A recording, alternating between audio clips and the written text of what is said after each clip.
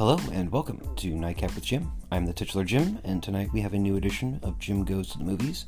So epic, we had to break it into two parts. You will be experiencing part one right now, which will include our rated R movies, Birds of Prey, Bad Boys for Life, and the new Netflix original Spencer Confidential.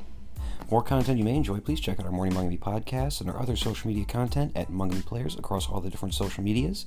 You might also check out our newest Instagram pages. We haven't done anything just yet with them, but you'll want to get the follow early on so that you're never missing out on the new exciting content we will be putting out on those channels.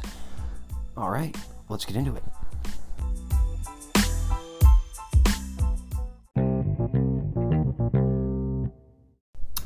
Alright, welcome to part one of the epic new edition of Jim Goes to the Movies. Very excited about this. I decided to break it into two just because there's a lot of movies that I've seen and I just haven't gotten a chance to record.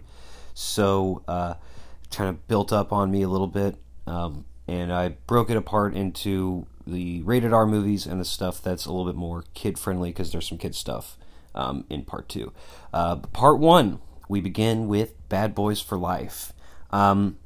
This one goes first because I saw it first out of these three movies, but also because it's the one I was most excited about. I am a huge fan of the Bad Boys franchise. I pretty much grew up with it. They were some of the first rated R movies my parents let me see when I was a youngster, and I just adore that duo of Martin Lawrence and Will Smith together. I think they're one of the best on-screen duos of all time.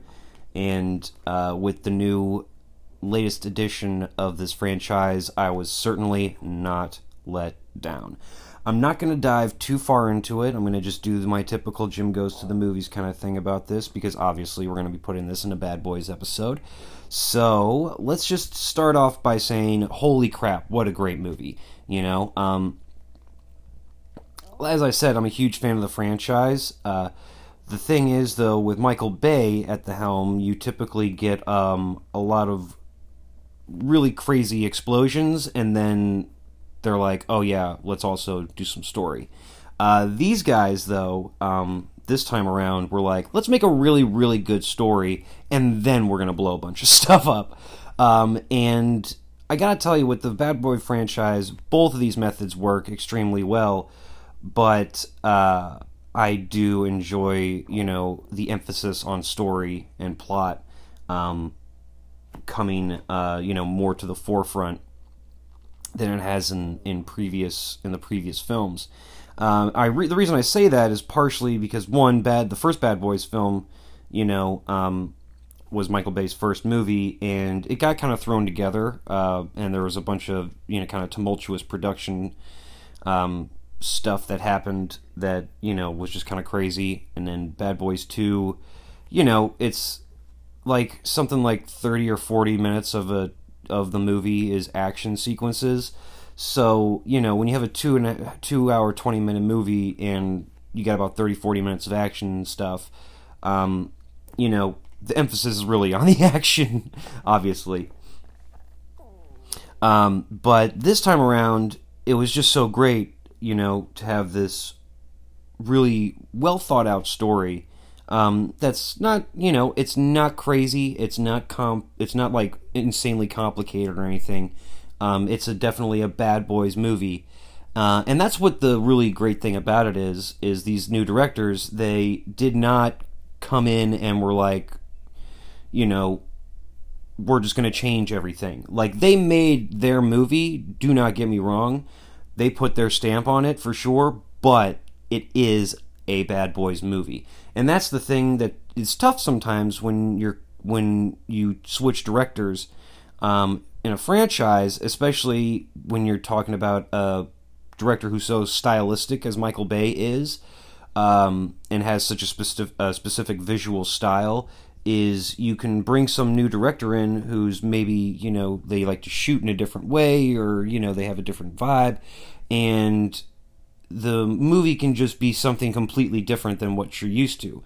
A good example of this is the Fast and Furious franchise. You started out with Rob Cohen, who did a really good job with the first movie. Then you had John Singleton, who's like, he's more known for, these kind of urban sort of character dramas and things like that. So it's like John Singleton directing Fast and Furious. That's interesting.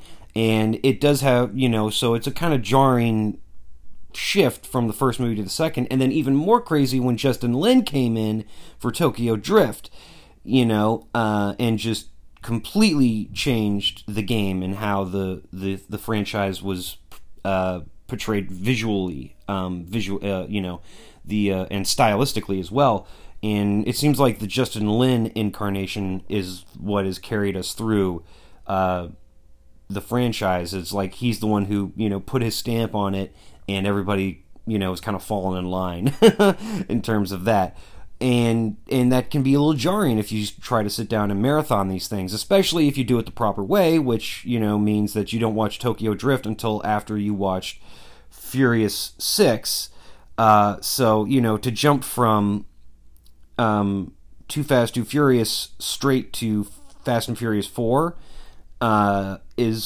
there's a huge stylistic and visual change. The great thing about Bad Boys is that is not happening. Like I said, it's tough because that it could just be like a completely different movie. But the great thing about these new directors is they did not do that at all. They took Michael Bay's stuff, they took it on board, but they definitely made it their own. You know what I mean? As I said, there's a much greater emphasis on story, which is awesome, and the action, though, is still amazing. Like Martin Lawrence and Will Smith, they still have it. And the best thing about the movie to me is that it doesn't feel like I've been waiting 20 years for this movie. You know what I mean? It feels like these two guys, and it doesn't feel like these two guys haven't played these characters for 20 years. It feels just like, bam, there's Mike Lowry and there's Marcus Burnett. You know what I mean? Like, there they are. These two guys just slipped right back into it like they were just shooting on Bad Boys 2 a couple of weeks ago or something like that. You know what I mean? And that is another thing that's extraordinarily tough for actors, to kind of slip back into a role that they haven't played in 20, 30, 40 years. A la Mark Hamill and Luke Skywalker. But the great ones, they can just slide right back in like it's like they never left. And Will Smith and Martin Lawrence certainly achieved that. Just as a little side note, it doesn't have anything to do with the movie, but one of my favorite things, just internet-wise, was a video that Will Smith posted on his social media of him and Martin shooting at Tyler Perry Studios while Coming to America 2 was shooting. So they're outside Eddie Murphy's trailer, and Will starts yelling, Eddie, get out here! Eddie, you better get out here, man! And so, you have all these amazing talents at this studio that just opened up and is already starting to, crank out product and have, people come in and shoot there, which is super awesome. It's absolutely historic and wonderful, and I've never been a huge Tyler Perry fan. Not that I don't like the guy, I just haven't seen a lot of stuff he's done. But everything I've seen him do, I've loved, and I'm so happy and I'm so just thrilled for him that there's this studio now that is just, it's already starting to take off and collaborate with these new projects that are just so exciting to see come out. So that's a little stuff that's not really about the movie, but it's just really cool stuff, just like so exciting. Just such an exciting time right now. But back to the movie. So this one, it centers around this new squad that Mike has to work with called Ammo. And it's this, young, run and gun group of kids who, they think they're pretty slick with their technology and their, methodology and whatnot. And here's Mike, who, these guys think of themselves as kind of like not even a scalpel, but more like a laser cutter. You know what I mean? like they're so far advanced. And you have Mike, who's just kind of a straight up bone saw. He just kind of, or more like a hammer. Like he just comes in and just things start exploding left and right, and 30, there's 12 bodies on the ground, 3 of them are shot in the face. That's kind of Mike's style. And to see these guys kind of, butt heads and then start to mesh and gel a little bit is just super exciting. To bring this new kind of flavor to the Bad Boys universe, because it's just been Mike and Marcus, for the first 2 movies, and now you have this new squad who does things completely differently than these two, than our 2 main guys do. To see these 2 styles start to, mesh and coalesce is absolutely thrilling from an audience standpoint, and as a fan of the franchise, to see them do some new stuff, but you keep that core of just like, Mike's gonna go and he's gonna punch 3 dudes in the face, and that's how he's gonna get his information or whatever. It's great to see that that old style come in and interact with the new style. So it just gives this fun, fresh vibrancy to it that is just super awesome, and I love it. Yeah, I think that's all I got for now, until I, really do a deep dive when we talk about the entire franchise as a whole. So look forward to that. Man, I gotta stop threatening you guys with these big franchise episodes. I'm digging myself a hole here because I have a whole bunch of franchises I have to talk about now. But it's like good problems to have. Good problems to have. All right. Anyway, yeah, Bad Boys for Life. I think it's the best movie of the franchise yet, and I've heard that they are already in development on number 4. So that's super exciting. Stay tuned. I will try to give you guys updates on Bad Boys 4 as information comes out, if I am where you get your news, which I certainly hope so. And we'll see what happens as this develops. All right, stick around. We're going to come back and talk about Birds of Prey and the fantabulous emancipation of one Harley Quinn. Stay tuned.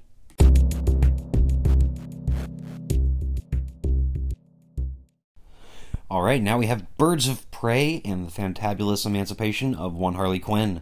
What can I say? I thoroughly enjoyed this movie. I think it's top 3 for me of the DCEU. You know what I mean? If I was going to rank them personally, it would be Batman v Superman, Wonder Woman, and then this. Actually, I think I would actually tie this with Wonder Woman. Yeah, that's what I'm going to do. So, Batman v Superman, Wonder Woman, and this. They're my top 3, but also, just like, I think they're just solid. But anyway, I just thoroughly enjoyed this movie,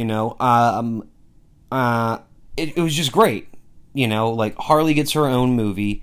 We get these new faces to the DCEU, some of whom we've seen in other incarnations of the DC motion picture verse, i.e. DC TV, which had featured Huntress and Canary, as well as Black Canary. Albeit very differently, in DC TV, Huntress, totally different, and then Canary's totally different. I'm not going to get into it too much, but I love what DC TV does. I think especially that epic crossover that tied into the end of Arrow was Crisis on Infinite Earths was just absolutely insane and just broke like. It acted like there were no rules, which was so great. So everything, and that's the other thing. So with Crisis on Infinite Earths, just really quick, every single thing that DC has ever done that's been put on TV or in the movies is all connected and all exists and it's all canon. Like nothing is rebooted. You know what I'm saying? Like everything exists. So. And it's just all in alternate universes, So in Crisis on Infinite Earths, you have Brandon Routh, who plays Adam in DC TV, sharing the screen with Brandon Routh, who played Superman in Superman Returns. Then you have 3 different Flashes: Flash from the original Flash TV show way back in the day, Flash from the TV show now, and Flash from the DCEU, all interacting with each other. And it's just like, what is happening? Because this is awesome. You know what I'm saying? Like, what are you talking about? For realsies? Yeah, for realsies. So everything's canon, and I love that. Like, DC TV just took a huge swing, and I think they connected. You know what I'm saying? So that's just awesome. Let's just get that out there. Anyway, to the actual movie, Birds of Prey. So much fun. It was just a really fun movie. You know what I mean? Margot Robbie is, as always, fantastic, and especially fantastic as Harley Quinn. I love her performance so much. I adore her Harley to death, even though she's, you know, kind of a bad guy. but that's what you love about her, you know? And I love the fact that she's no longer, because Harley Quinn is very often, almost exclusively, been portrayed as just the, you know, a sidekick of the Joker, you know, and she hasn't really been given a lot of chances to have her own identity outside of that relationship. And I love that there's the animated show, which doesn't really seem to have the Joker in it very much, if at all. From what I understand, I haven't actually gotten a chance to see it yet, but that I haven't seen Joker in any of the promotional stuff or anything. But, and then this, where, you know, there's just a quick, like, 3-second flashback that has the Joker in it, and that's it. You know what I mean? It's her having, you know, just coming out of this relationship that has been such a, you know, it's been the overarching, you know, thing in her life, the most important thing, the only thing in a way, is just her relationship with the Joker. And to strip that away from her, and now she's on her own, is so freaking cool. You know what I mean? Like, and I love the title, you know, The Emancipation. That's just a perfect word for her situation, because, you know, she's one of the most fascinating characters of the DC universe.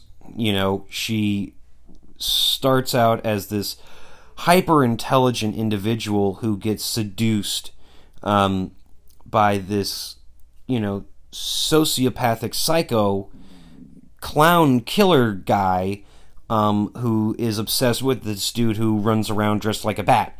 And, you know, through whatever incarnation you're talking about, whatever version of events plays out, you know, she transforms however she transforms into Harley Quinn, and you know, and that's it. She's now the clown princess to the prince, you know, and you know, it she's kind of a bummer in that aspect, because when she's, you know, just kind of kowtowing to the Joker's desires and demands all the time, when she is such a strong character and just a strong person in and of herself. So for her to finally get a solo gig and spread her wings and fly, as it were, is just about as exciting a thing as I've ever seen from a character like this, who, you know, has so often been portrayed in some sort of a sidekicky manner. You know, so for her to just be free of that and have to deal with stuff herself was just so refreshing for this particular character.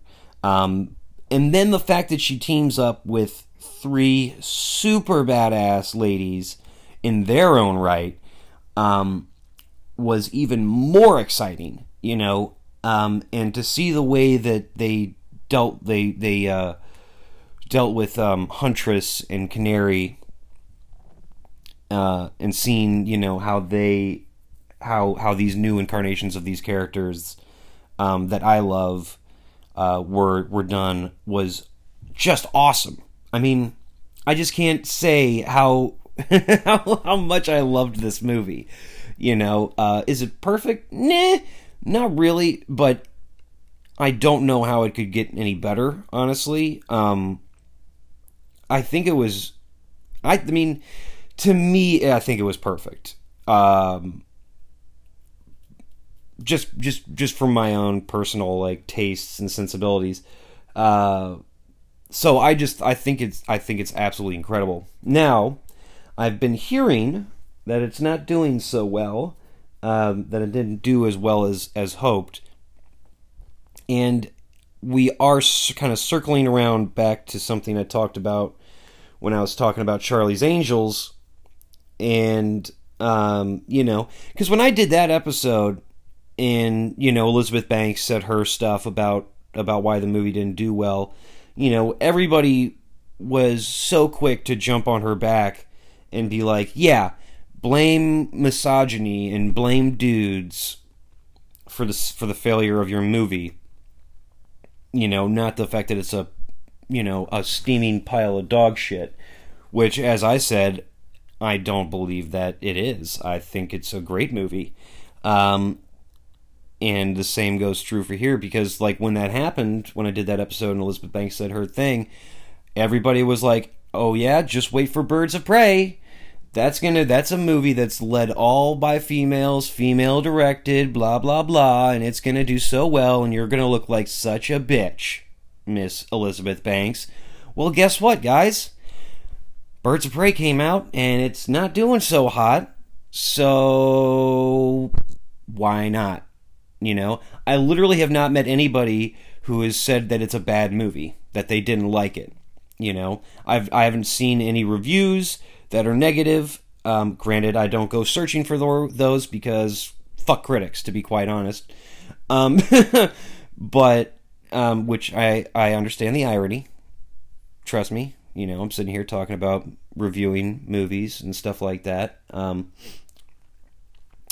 So I guess fuck me too. But anyway, you know, it's just like it's a super well-made movie. It's got a bunch of great performances. You know, all the ladies are badass in one way or another, even the kid. And you know, so what's the continuity, what's the thread, what's the through line that these movies that are either pretty good or excellent, like this one is, why aren't they doing so well? The only explanation, literally, is the fact that it's directed by a woman and the main cast are all women, and there are no dudes in the movies that are redeemable in any way outside of like one or two. You know what I mean? In this one, there's no dudes that are redeemable. Like, every dude is a dick in this movie. Except for one guy. There's one guy, Doc, who Harley, who rents out an apartment above his restaurant to Harley. But you know, same thing with Charlie's Angels. The only dude that was like a good person was their yogi dude or whatever that hung out at the home base. But you know what I'm saying? Like, so you have female-led movies directed by females, and no cool guy characters. All the male characters are jerks and assholes. Honestly, I think that's what it is. I honestly think that there are people out there who cannot stand the fact, and I'm talking about dudes, who cannot stand the fact that there are no guy characters that they can relate with or, you know, connect to, because they all suck. Which is fair enough, you know what I'm saying? Like, that's totally fair. Like, if you're just like, man, you know, I would like at least one guy that I can be like, well, that guy's cool. But when you don't have that, I mean, this same thing would go for women, that go to see these movies, these big action movies with dudes, and like every girl in there is there for TNA or just to like be some sort of romantic foil, and has no like, nothing really to contribute from a character standpoint.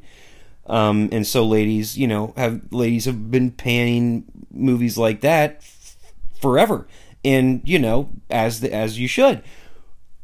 I think though, when you flip it around to ladies, and ladies being the leads and women directing and all the dudes being jerks, I honestly don't think that guys can really complain about that. And yeah, I said fair enough 30 seconds ago, but also not really fair enough. You know what I mean? Because guys have been doing it to ladies forever, so it's like, it's turnabout is fair play, for one thing. Also, two, just because there aren't any dudes in these particular movies that are redeemable or anything doesn't mean that you shouldn't be able to enjoy them, not to make this a huge gender thing, but that's the only thing that really makes sense in terms of like why these movies are not succeeding. I mean, yeah, you can point to Wonder Woman and be like, oh, well, a woman directed that, and Gal Gadot's a woman.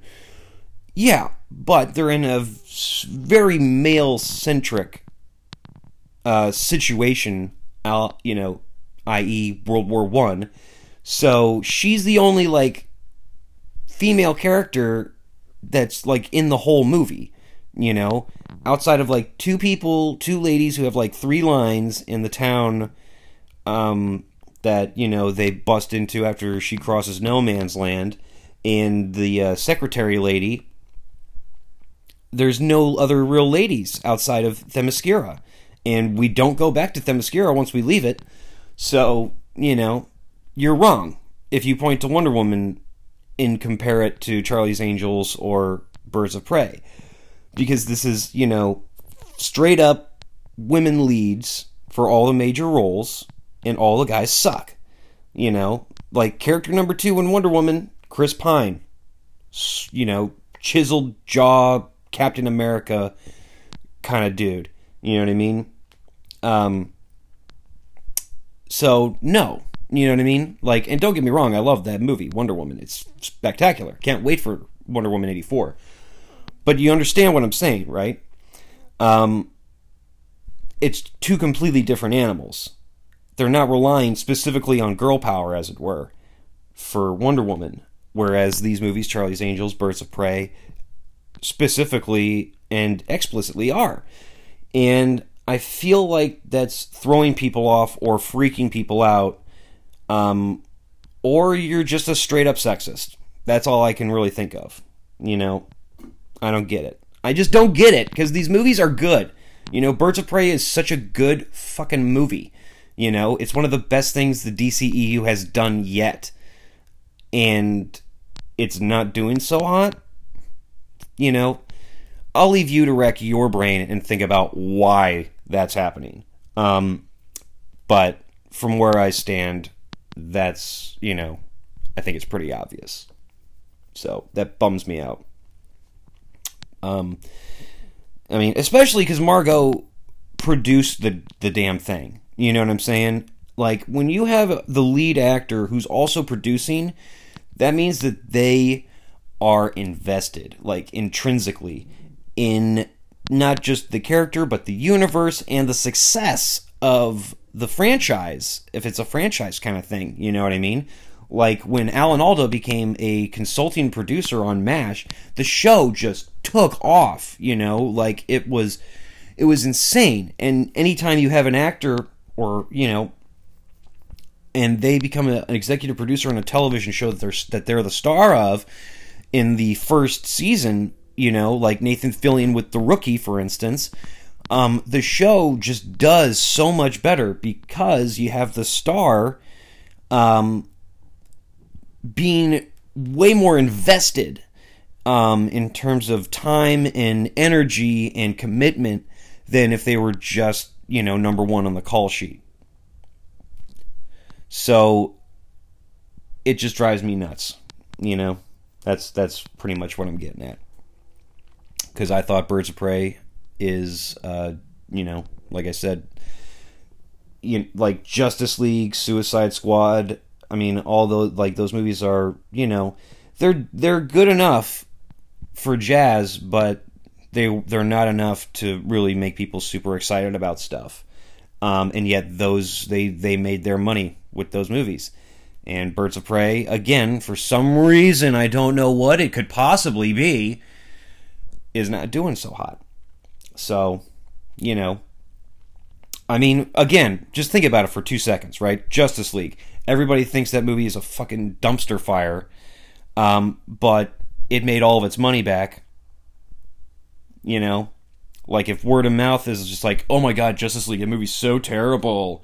You know what I mean? If like word of mouth couldn't stop that movie from getting its money back, what is happening here with Birds of Prey? You know what I'm saying? Because even if you were a person who didn't like Justice League and you were like, that movie sucked so bad, man, your friends probably still went to see it just because, like, well, I want to see what this guy's talking about. Like, why does he hate this movie so much? But with Birds of Prey, it doesn't even need word of mouth to not do so hot, because there are people who are just not going to show up for that movie. You can figure out why, I'm sure. I've always thought my audience to be pretty intelligent. So,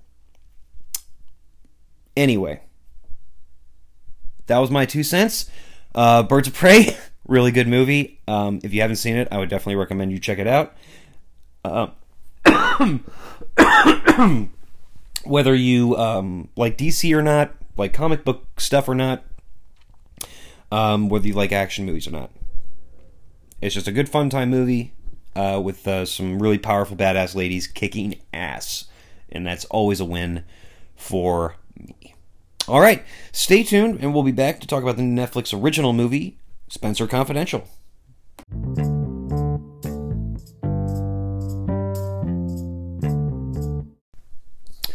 All right, now here we are to talk about Spencer Confidential. If any of you out there know what this movie is before I start talking about it, we're homies, just so you know. So this is a fun little movie I've been looking forward to since I heard about it. And so what it is, it's the new Peter Berg movie, obviously starring Mark Wahlberg. I mean, they've been making... literally, Mark Wahlberg's been in every movie that Peter Berg has done since Lone Survivor, which is almost a decade now. So when the day comes when Peter Berg finally is like, you know what, Mark? I don't think we're going to do this one together. I'm going to probably lose my shit a little bit, because it's like Pete and Mark, it's the Wahlbergs. The Wall-Bergs. And I love their collaborations together, and this is no exception. So we got Peter Berg, we got Mark Wahlberg, we got Winston Duke of Us and Black Panther fame, we've got Alan Arkin, who's just a legend, we've got Eliza Schlesinger,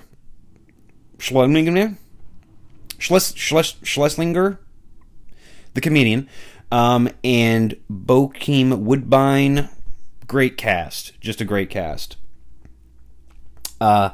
So the basic idea of this movie is Mark Wahlberg's character, Spencer, was a Boston co-op, and he was investigating corruption and things of that nature, and ended up getting himself thrown in jail for some stuff. And he gets out, and he's like, all right, I'm going to peace out. I'm going to head to Arizona. I'm going to be a truck driver, drive big rigs, and just hang out. So, he's like, I got my plan, and yada, yada, yada.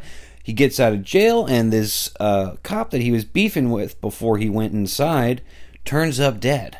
And another cop, who was his homie, gets blamed for it, and Spencer's like, well, that's a bunch of bull. That dude was like the most honorable guy on the force. There's no way that he would be dirty. And this guy was a complete freaking scumbag. So what the hell's going on here, guy? and he decides to look into it, and thus Southie Noir. We have a Southie Noir film. It's a new term I've coined, Southie Noir, because I'm sure there's been a noir film shot in Boston before, but I can't for the life of me think of what it was, or if one even exists. Because when you think of noir, you usually think of like New York, maybe L.A. in the 50s, or you're thinking about Kiss Kiss Bang Bang if you're talking about the L.A. noir stuff. Or literally L.A. Noire, the video game. But this, I believe this would be the first Southie Noir. And it's, I think, an instant classic. Totally hilarious. Great bone-crunching fight scenes. Fun, this, like, just interesting investigation and stuff like that. It's just a straight-up, hard-hitting, classic, funny noir. And I love that stuff. Like, if you like Kiss Kiss Bang Bang, you'll probably like Spencer Confidential. You know what I mean? If you don't, you probably just don't like one of the cast. You know what I mean? Because this is just such a lovely little movie. And one of the really interesting things is Peter Berg dropped his classic Peter Berg style that he has employed for, like I said, almost a decade now. And that is, lots of handheld, plenty of zoom, a lot of pan and tilt with the handheld stuff. Keeping it that really raw, gritty, kind of, on the move documentary type feel to it. And he went for a much more classical sort of visualistic style, which I was just like, it was a little bit jarring at first, because you're just like, whoa, Pete, where's the handheld, buddy? But, it takes a second, but then you're like, ooh, nice dolly shot, bro, that was sick. And, and stuff like that. And you're like, ooh, wow, Pete, you sprung for the crane, dog. Awesome. Stuff like that, but just a lot of fun, this movie, you know what I mean? Mark Wahlberg is cheeky and hilarious, and works great as the typical, noir punching bag lead, who just things just don't go his way ever, almost, but, boy, does his fist pack a wallop. And Winston Duke is just so awesome as Hawk.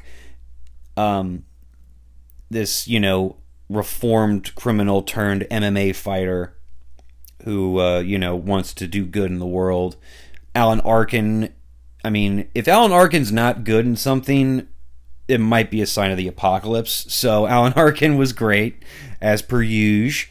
Bokeem Woodbine, I've seen this guy in so many things since I was a kid, and it was great to see him and Mark Wahlberg together, because one of Mark's first, if not his very first big action movie lead, was in a movie with Bokeem called The Big Hit, which I haven't seen it in a while, but I remember really enjoying that movie.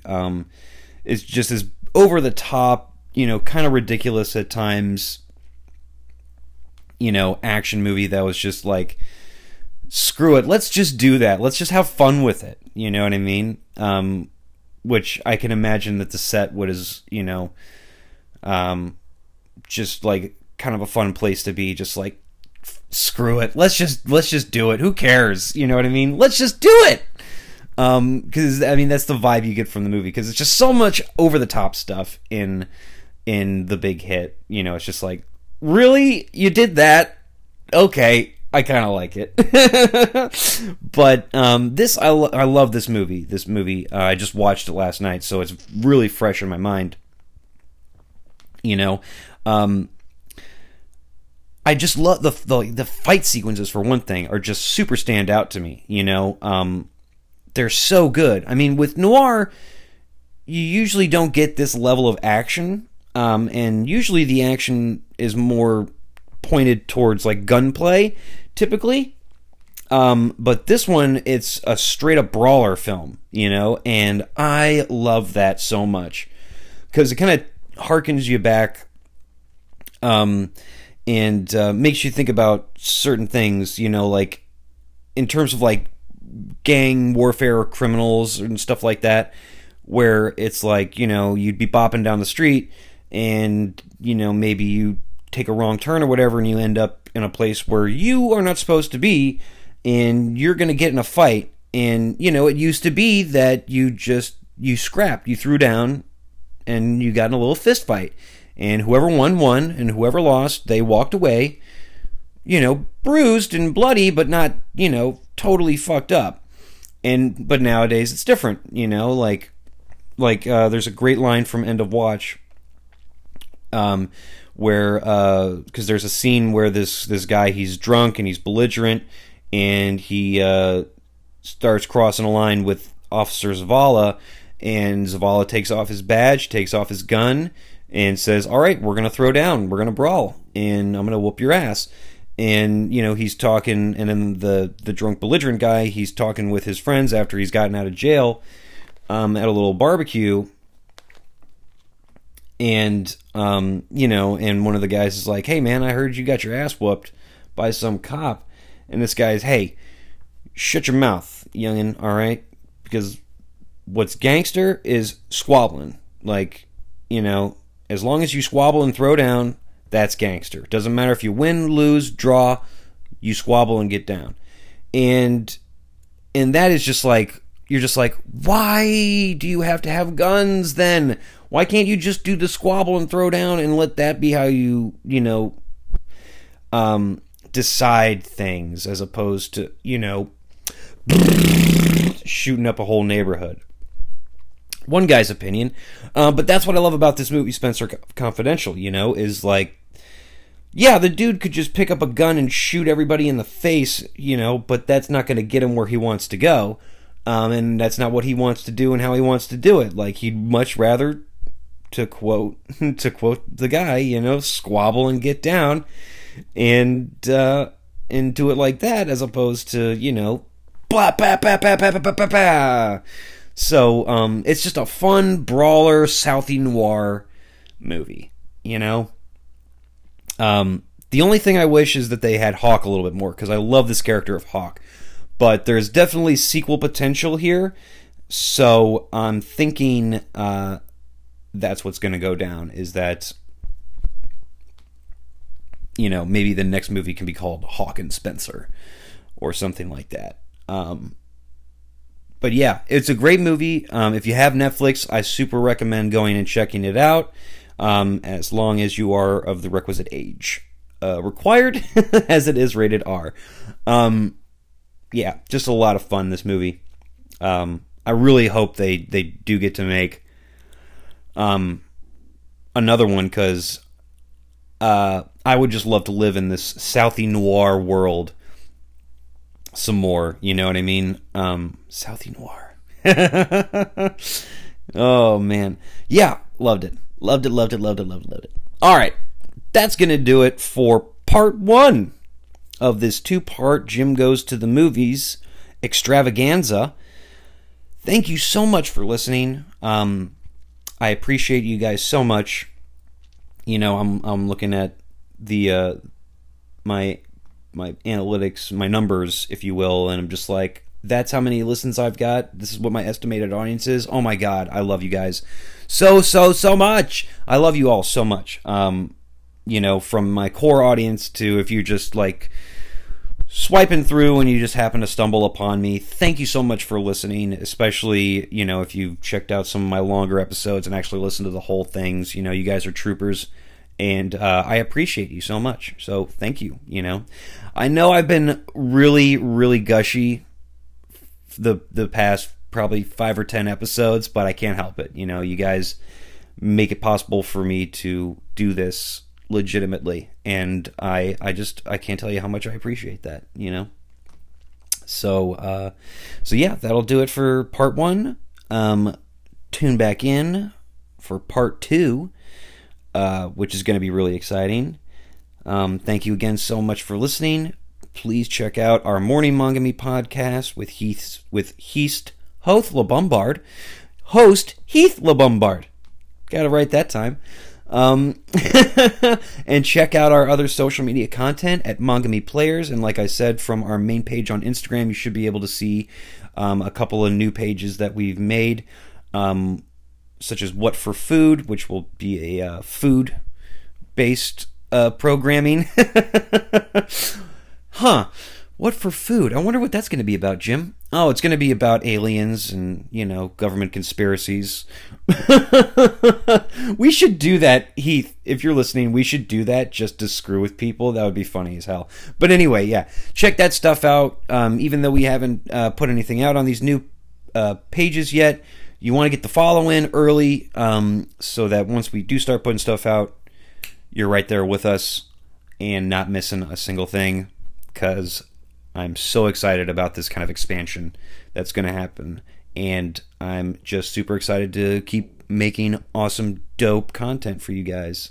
So thank you so much for listening. Thank you for your support. Check out Heath's podcast, Morning Mangami. Check out our social media content. We got the YouTube. We got the Instagram. We got all that good stuff. Check it out. It's tight. Thank you so much for stopping by for a nightcap. You have yourself a lovely evening, day, morning, night. Good night.